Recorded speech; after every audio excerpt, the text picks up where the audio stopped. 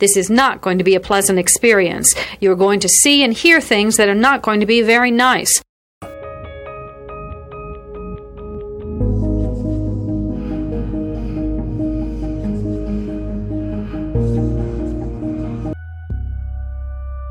Experts divide serial killing into two general types, organized and disorganized. An organized killer brings everything he needs to complete the murder.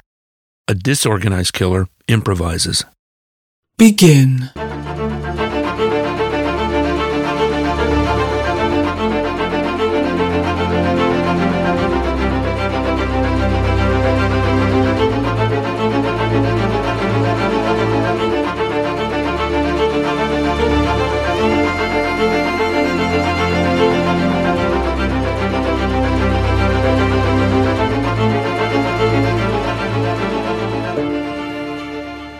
Listener discretion is advised. The sisters left their McKinley Park home to travel the short distance to the movie theater at around 7:30 p.m., and since they were planning on staying for the double feature, they promised their mother, Loretta, that they'd return home by midnight. A classmate of Patricia's named Dorothy Weiner was actually attending the first showing of the film with her younger sister that same night. She later reports noticing Barbara and Patricia sitting in front of her for the film, and then again at around 9:30 as she was leaving. She noticed the two standing in line to purchase snacks for the second showing. All seemed well. I'm going to make an assumption here and say that Patricia and Barbara were very responsible and trustworthy because they're young girls and they were being allowed to go out on their own to see a late movie. Their parents must have trusted them enough to agree to let them go out without having to worry about them breaking their curfew. So when 12 a.m. came around and the girls still hadn't showed up at home, Loretta knew something was amiss. She had two of her other children go to the bus stop to wait and see if they'd showed up there. However, there were no signs of Barbara or Patricia, and at 2 a.m., Loretta called the police. The initial investigation into the disappearance of the Grimes sisters was interesting to say the least. In the beginning, authorities were sure the girls would turn up somewhere as they were theorized to be runaways. They were thought to have just run off with boyfriends or something, so their case wasn't being looked at as a top priority. It wasn't until 1 week had passed did this start to become a missing persons case, and by December 31st, the disappearance of Barbara and Patricia Grimes was front page news. Once word got out about the disappearance, the police were flooded with tips from all over the nation about alleged sightings. 2 weeks after their disappearance, a classmate of Patricia's started receiving strange phone calls in the middle of the night. The first time she answered the phone, there was no answer on the other line. The second time they called, a voice that sounded exactly like Patricia's said, "Is that you, Sandra? Is Sandra there?" And then they hung up.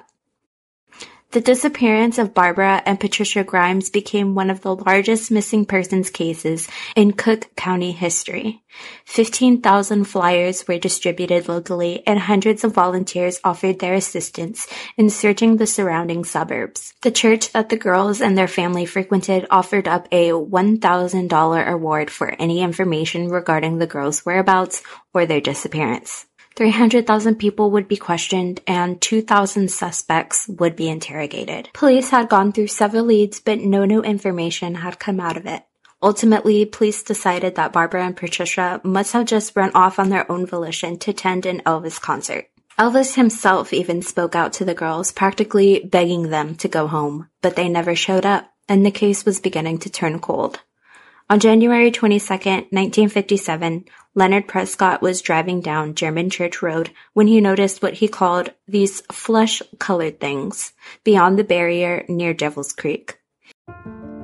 We take this few seconds off to inform you, our valued loyal listener, about the best health and fitness podcast shows from the Nespod Studios. Join us as we give you the best of the best health and wellness updates you can rely on for the treatment of chronic health problems. Classic functional medicine back to basics health tips and special updates from the best doctors in the United States of America. Check out this health and wellness podcast shows. Explore Health Talk Weekly, Healthy Lifestyle Matters, Excellent Health Digest, Healthy and Free Daily, and last but not least, Weekly Health and Fitness Corner.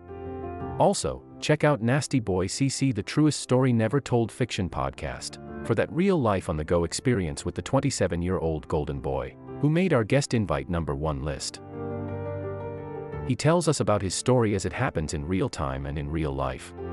It's Nasty Boy CC, the truest story never told. Go get a load of that happiness, because happiness is healthy as we know it. Join us every week as we continue to provide you the best of health and fitness wellness updates from around the globe. Enjoy the show.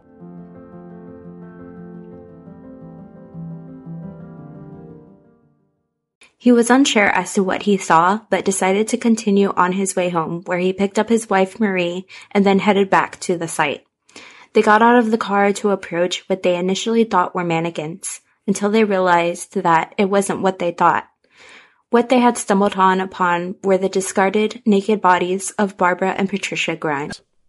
Trigger warning, I am going to be discussing the autopsy of Barbara and Patricia, so if this isn't something that you'd like to listen to, I would go ahead and fast forward about 2 minutes. Autopsies were done the following day in order to give the girls' bodies enough time to thaw out, and what they would find nobody could have ever imagined.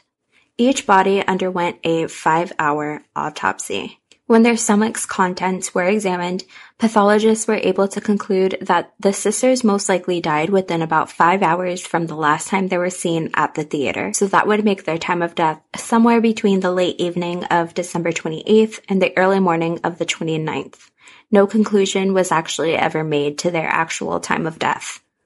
Toxicology reports were able to conclude that neither Barbara or Patricia consumed any alcohol, drugs, or poison prior to their death. Barbara was discovered to have engaged in sexual intercourse. However, no marks or wounds were found on her body to suggest that it was forced. Semen was also found in Patricia's vaginal fluid.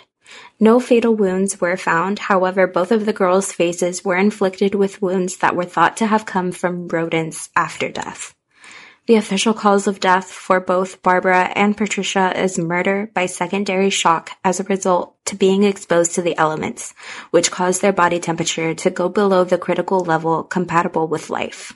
Walter McCarran was one of the coroners to perform the autopsies on Barbara and Patricia, and he had determined that the girls' bodies had been laying there near Devil's Creek for weeks before they were discovered on January 22nd.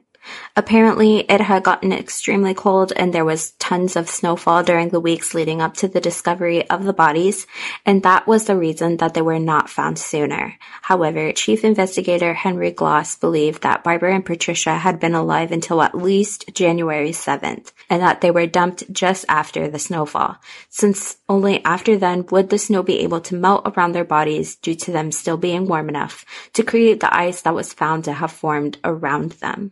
He also believed that the wounds on the sisters' faces were consistent with that of some kind of brutal assault, leading him to conclude that they were indeed molested.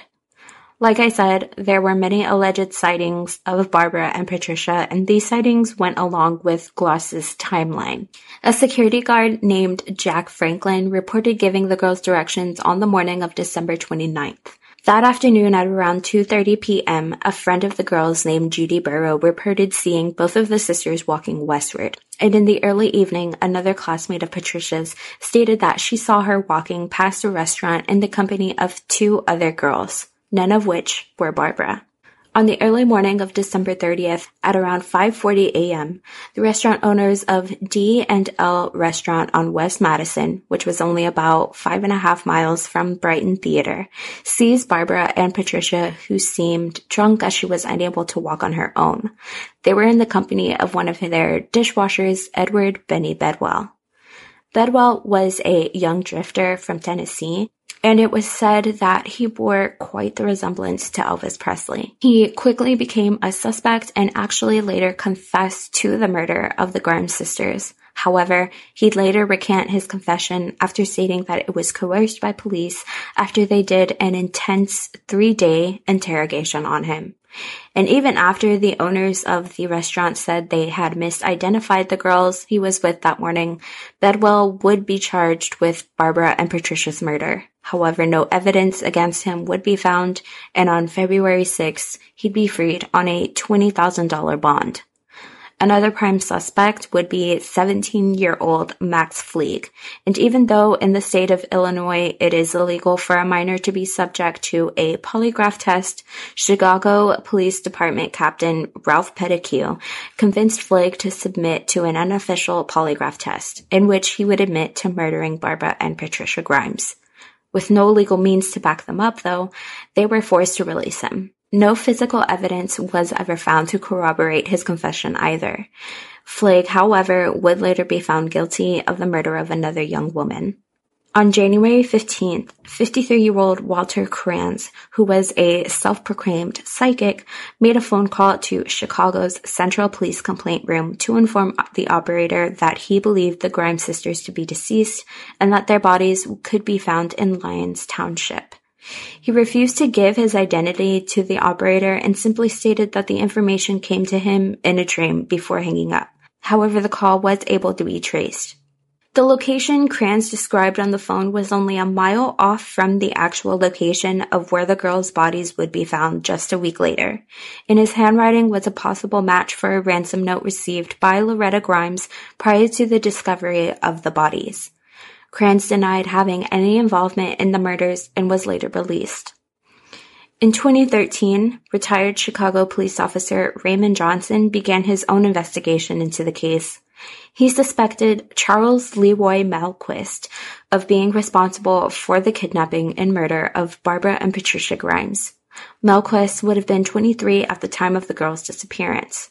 In September of 1958, Malquist murdered 15-year-old Bonnie Leigh Scott. He disposed of her body after decapitating her. She was missing for 2 months before her body would be found within 10 miles of where Barbara and Patricia's body would be discovered. Police noticed similarities in the murders, but police were never able to question Malquist about the Grimes case. Their case remains open today. Well, guys, that's all I got for you today. I really appreciate you for sticking it out with me till the end. This will conclude the episode. Thanks for tuning in.